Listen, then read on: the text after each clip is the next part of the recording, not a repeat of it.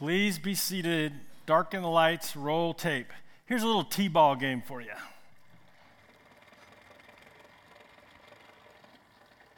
What is happening? What is happening? This cannot happen. This cannot happen.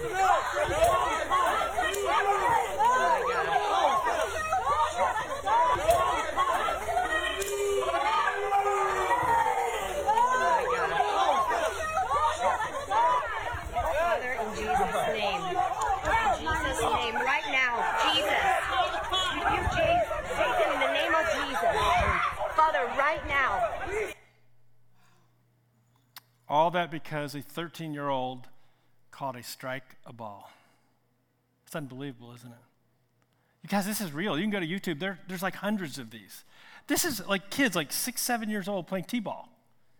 And the parents are having a slugfest because they're so filled with rage because a 13-year-old umpire made the wrong call.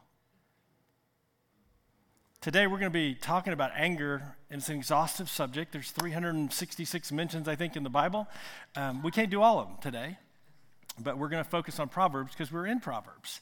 And hopefully we're going to learn some wise things from Proverbs that'll help us to avoid that. Help us avoid seething and bitterness and erupting and all those things.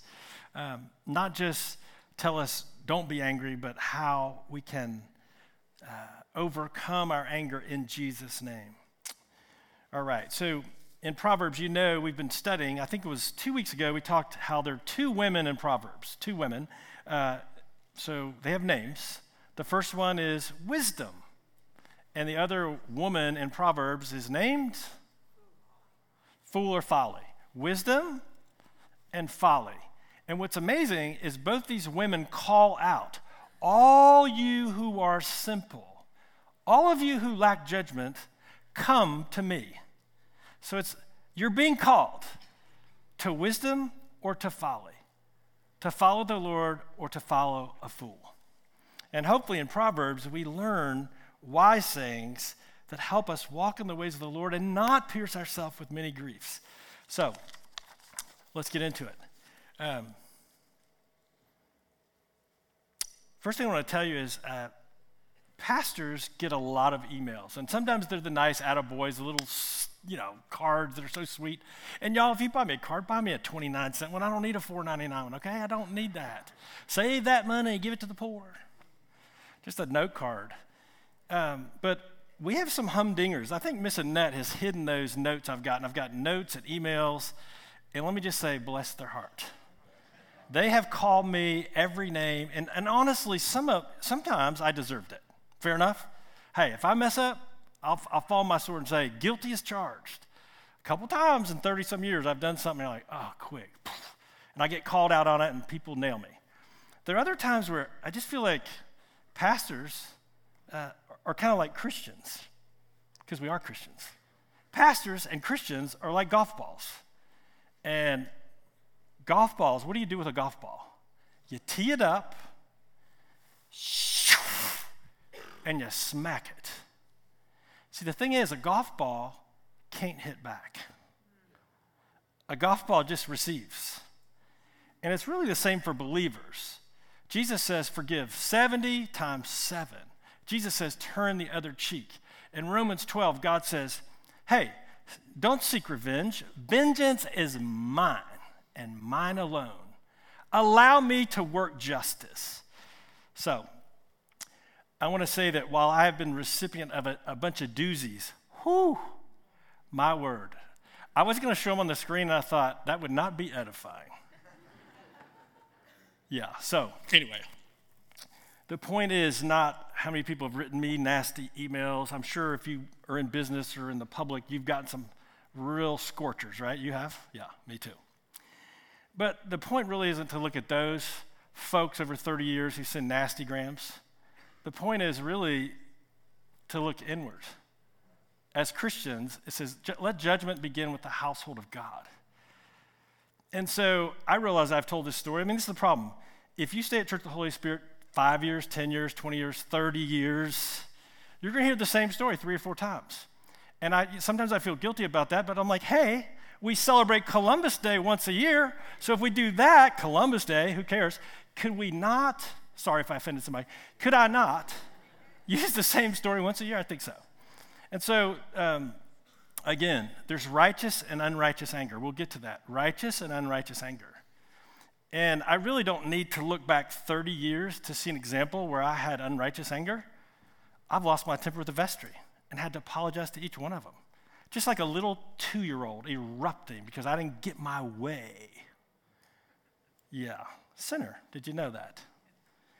But the event I was really thinking of is perfect for Father's Day is what my 2-year-old son taught me. I think he must have read the book of Proverbs. He did start reading very early. But we were driving somewhere, and the context is I was doing my doctorate, I was leading a church, and I was sleeping about 5 hours a night for 3 years. We go on vacation, I have a stack of books. Anybody did that in graduate school? Just books. My poor wife, she did so much, and I studied. But I'm in the car, and I'm studying, and kind of, all that, and I haven't slept well. See, I'm making excuses already. Making excuses. Did you pick that up? But anyway, I'm there. She's driving, as she normally does. I'm in the passenger seat, and I'm studying these books. And the little guy in the back is making some noises, and it's just kind of irritating me because I hadn't slept well. Maybe I took prednisone. I don't know.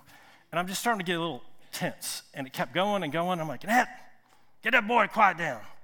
And it just kept going and going. And finally, there was an eruption. I want to compare it to vomiting because that's really about as unpleasant as it was. You ever done that? Sometimes you know what's coming. You're like, This one, I didn't even know it was coming, man. Just out of nowhere, it's like, bleh. I did not vomit on my son, but I did erupt on him. And you guys, I'm so embarrassed about this. But I share it because I know you guys, if we were to play your films, yeah, you've erupted as well. And so, anyway, I got so angry, it just welled up and whoosh. And I said, dag nabbit, Fleet. Ooh, the kid was 2 years old. He loved me. He looked to me as his dad, his hero. And I just annihilated him with my anger. And it didn't take more than about 5 seconds where the conviction of the Holy Spirit came on me. And I'm like, dear God, Lord, what have I just done to my son? You could do a million things wrong as a dad, but erupting and ripping the soul out of a 2-year-old because you had to study your books is ridiculous. It is sin. And Fleet was traumatized by it. And I turned around and I looked at him because the conviction was starting to come on. And Fleet reached in his little plastic bowl that you moms carry around for your kids. Cheerio, Daddy. He didn't even understand it. All he knew is his dad was insanely crazy, blowing up mad, and he didn't know why. And he felt horrible, and he just tried to comfort me. You guys, I felt like such a schmuck. That's Yiddish. I was a schmuck. A bad dad, an angry person. And you know what? You don't just say sorry to that. When godly conviction comes on you, the Bible says godly sorrow leads to repentance, not to sorry. Godly sorrow leads to repentance. And as the Spirit of God convicted me, and it was heavy. I grew up in a house where there was fussing and fighting and pushing and that stuff, and I don't ever want to live there again. But I told the Lord, I'm like, Lord, heal me of this anger. I don't care what I'm studying. I don't care what my job is. It's irrelevant. My job is to love my kids. The Bible says, fathers, do not exasperate your children. So I went to the Christian bookstore. Remember those? And I went there, and I went to the section about anger, and I got a bunch of books. I started reading them. And they were all great and helpful. But really, it's here, man. It's here. It's in the heart. And I said, Lord, I don't want to be that person. I don't want to, that's not who you made me to be. That's not who your son is. And I don't want to terrify my children or anyone else. And I sought some wise counsel. I took action. If you're in anger this morning, if you're in seething or if you've erupted, what I'm going to say is do something about it. Don't just say sorry and keep repeating it. Do something about it. Call on the name of your mighty God. And so I'm here to confess to you that in that case and many other places, I've lost and I've erupted with anger. So there you go. Now, there is righteous and unrighteous anger. Remember I told you that? Righteous and unrighteous anger. What would be an example of righteous anger? When I'm mad at my wife. No. What's an example of righteous anger? Human traffickers. Like, I don't think anybody here would disagree with that. Can I share with you like something the Lord's been putting in my heart, and I don't quite know what to do with it, but I've been reading statistics about children and the number of children that are sexually abused and the number of children that are physically abused. Just sexual abuse alone, not counting physical abuse. 1 out of 4 girls, 1 out of 5 boys. 1 out of 4 girls, 1 out of 5 boys, and that's what they know of. And then you add to that, on top of that, those who are physically abused. Doctors and nurses, you guys who work in ERs, you know what I'm talking about. And all of a sudden, one day I'm looking out, there's 256 kids here in this church on Sunday before COVID. And I think, Lord, statistics really don't lie. If there are 256, that means there's at least 15 to 20 more kids here that's happening to right now. And so, friends, there is a place for righteous anger. There is. I want to tell you this morning that honestly, before Jesus, I stand before him. I'm not mad at any of you right now. I'm not mad. I'm really not mad at anyone. I'm not mad at anyone, except for the devil. I'm mad at him because he destroys lives. And specifically, one thing that's got me hacked off, yes, pastors like seats full and they'd like to have a full house because, it's like going to a party. You have a party, you want everybody to come. But it's not that. The thing that I'm angry about this morning, I'm not angry at people, I'm angry at Satan. I'm angry for the way he's beguiling over 200 of our members who used to come happily to the household of the Lord, who used to come happily, go on mission trips, and now they're nowhere to be found. And we reach out to them, and some say, day late and $1 short. Had that one. Sometimes I think, we're not concierges, we're pastors, we're here to equip you. But I'm like, Lord, free our people from Satan's beguiling lies. And a lot of my friends even, they're like, no, we're good. You kind of got out of the habit in 14 months, we're good. And I'm not, honestly, y'all, I'm not mad at them. I'm mad at the one who's lying to them. And I'm fearful for what this will mean down the road. And so, yes, there is some anger. There's righteous anger. The last one is, again, the number of kids that are abused. We should be angry about that, and we shouldn't just be angry. We should take action as a church. I don't know what God wants us to do, but we need to have listening ears. Okay, now, we want to go to Proverbs, and we want to look at what the Bible teaches about anger, and we're going to have to do it really fast. So let's go outside of Proverbs, then we'll go inside of Proverbs. Outside first. 3 scriptures. What does God's word say about anger? Well, there's actually over 300 verses, but I've picked 3 from outside of Proverbs. Here we go. Ecclesiastes 7:9. It says, be not quick in your spirit to become angry, for anger lodges in the belly of fools. Don't be quick, right? It says, don't be quick in your spirit to become angry. Anger lodges in the bosom of a fool. Or this one, this is a great passage, James 1:19 following. Know this, beloved brothers and sisters. Let every person be quick to hear, slow to speak or type on Facebook. I added that part. Slow to speak, slow to anger. And here's why. Here's why the Bible tells us. It says, for the anger of man doesn't work. The anger of man, erupt on somebody, it doesn't work. It does not work out the righteousness of God. So very least we could say, yeah, everybody has anger, righteous and unrighteous anger, but if you go to unrighteous anger, please understand it doesn't work.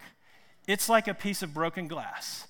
One day when I was seized with anger, the Lord said, you ever seen a piece of broken glass? That's like taking a piece of sharp, broken glass with many sharp edges. You throw it in your mouth. You chew on it, because I'm mad at them. And all you're doing is you're cutting yourself and bleeding yourself to death. What is it Mark Twain said? I think I have the quote for you. He said, anger is an acid that could do more harm to the vessel in which it is stored than to anything on which it is poured. And so we learn, be not quick in your spirit, anger lodges in the bosom of fools. Be slow to anger, for the anger of man does not produce the righteousness of God. Effectively, it doesn't work. And finally, Ephesians 4:26, which is a strange verse to me. It says, imagine this. The scripture says, be angry. Wow. Be angry and do not sin. The thing I love about scripture is it's honest. The very fact that anger is mentioned 366 times in the Bible tells you what? Don't overthink it. What does it tell you? That God's people struggle with anger, right? Otherwise, he wouldn't keep talking about it. And what he's saying here is, yeah, you're going to get angry, but when that anger starts coming on you, don't sin. And it says, don't let the sun go down on your anger. In other words, don't give it a toehold. Because if you give it a toehold, it's going to get a foothold. You give it a foothold, it's going to get a stronghold. All of a sudden, it's going to wrap around your heart, and you're going to be a bitter, miserable person, and you're going to destroy and annihilate the people in your life. And so those are some passages outside of Proverbs. Now we turn to Proverbs, and I'll give you a little hint. The thing that they keep saying over and over and over again in Proverbs is, be slow to anger. Be slow to anger. If you want to know what Proverbs says about anger, be slow to anger. Be slow to anger. Let's look at some. Proverbs 14:29 says this, whoever is, thank all three of you for listening.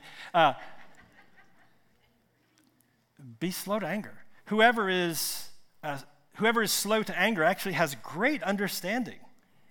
But he who has a hasty temper exalts folly. So slow to anger is the key there. The next one, Proverbs 15, says this, a hot-tempered man stirs up strife, but he who is slow to anger quiets contention. Boy, have we seen that work? We'll get to that in a second. How about Proverbs 16:32? It says this, whoever is, kind of hitting you with a bluefish over and over again. Hope you get it, right? Okay, whoever is slow to anger is better than the mighty, and he who rules his spirit. The very fact that the Bible says he who rules his spirit tells you that believers possessed by the Holy Spirit actually have the ability to control them little selves. I always tell people, you're not a dog, you can control yourself. In Jesus' name, by the power of his Spirit, you're not a dog, you can control your little self by the power of the Spirit. And so Proverbs 19 says, good sense makes one slow to anger, and it is his glory to overlook an offense.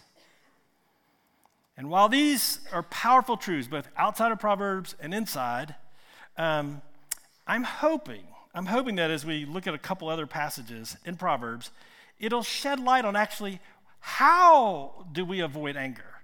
Like when it starts welling up, what do you do with it? Or if somebody comes to attack you and pours their contempt or tees you up like a golf ball, what are we to do with it? It's one thing to say, don't do this, don't do this, don't do this. Or positively, be slow to anger, be slow to anger, be slow to anger. But I need some help. Maybe you do as well. I need some help knowing how do I do that? Where's the power? If it's all on me, we're dead meat. If it's all on you, you're dead meat. Okay, so let's go to some practical helps. First one's Proverbs 19:11. If you have your Bible or your app, it'd be way more fun if you actually read it yourself. So it says this, Proverbs 19:11. Good sense makes one slow to anger. Amen. Good sense makes one slow to anger. And what's the rest of it? Because I lost it. And it is his glory to overlook an offense. And so we see that. So what is the first point? The first point is overlook an offense. Overlook an offense. Overlook an offense. In Jesus' name, by the power of his Spirit, not your strength, You, as a child of God, have the strength to overlook an offense. You may choose not to, or you may choose to. But just like the jail cell was open and they were no longer locked down in the jail, Jesus has broken the lock. We don't have to live in a jail of bitterness and anger. The door's open. You can choose to overlook an offense. I see you guys do this. I've been to Kroger. That's why we no longer have Church of the Holy Spirit bumper stickers, because some of our brethren and sisters drove very godly and very polite, and some of them not so much. But you pull into Kroger and you're waiting because there's a lot of people there and you got a space and you're getting ready to turn in there and you've been waiting, which seems like 10 minutes, it's probably 30 seconds, but you've been waiting, and all of a sudden some slick devil comes and pulls in your space. Now, at that moment, you have a choice. You can walk in the Spirit and love, or you can not. And most of you, for those small things, you're like, it's all right. Take my space. I'll drive across the parking lot and walk. That's no problem, right? So it's fairly easy to do in a parking lot. It may not be as easy to do on the highway. If you want to watch something today, Google road rage. You'll see about 100 compilations. I've seen people pull out guns, get in fist fights, do what they did in that thing, right? But what Proverbs is teaching us as a help for dealing with anger is, in Jesus' name, you have the power to overlook an offense. Somebody who doesn't have the Spirit may not have that. But you, as the children of God, if you are a child of God, you have that ability. Overlook an offense. Now, the question is, how do we have the power to do that? I can only tell you what I know. What I know is, when I'm really torqued off, when I'm really wrapped, been around an axle, what's the expression? When I'm seeing red, right? I can nurse it, and I can feed it, and I can tell lies to myself or let Satan lie to me, or I can go stand under the cross, and I can look at Jesus, and I said, Jesus, you tell us to forgive 70 times 7, but my count, I'm almost 62 years old, you've forgiven me about 1.5 million times. Who the heck am I to withhold forgiveness to somebody who sinned against me when I can, not only did I sin back in the old fraternity days, I continue to sin. I don't do the things the Lord asks me to every day. I fail to answer his call. I'm lazy, I'm selfish. And yet the Lord, it's crazy, he still loves me. He still loves you.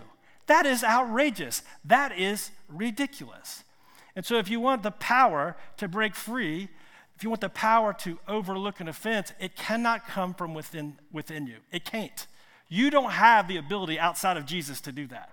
But with him, you're more than conquerors. You can do all things through Christ who gives you strength.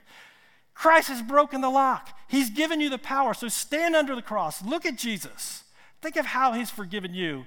And from that, you will be humbled to say, Father, forgive me. Let me show mercy as I have been showed mercy, and as I'm being showed mercy, and as I will continue to be shown mercy. That's where the power is. Number 2, turn to Proverbs 15:1. Second helpful thing to deal with anger. Go to Proverbs 15:1. Here we go. This is awesome. A soft answer turns away wrath, but a harsh word stirs up anger. Now, let's don't just think of this in Bible land, okay? Let's think about this in real life. Imagine that you have a teenager,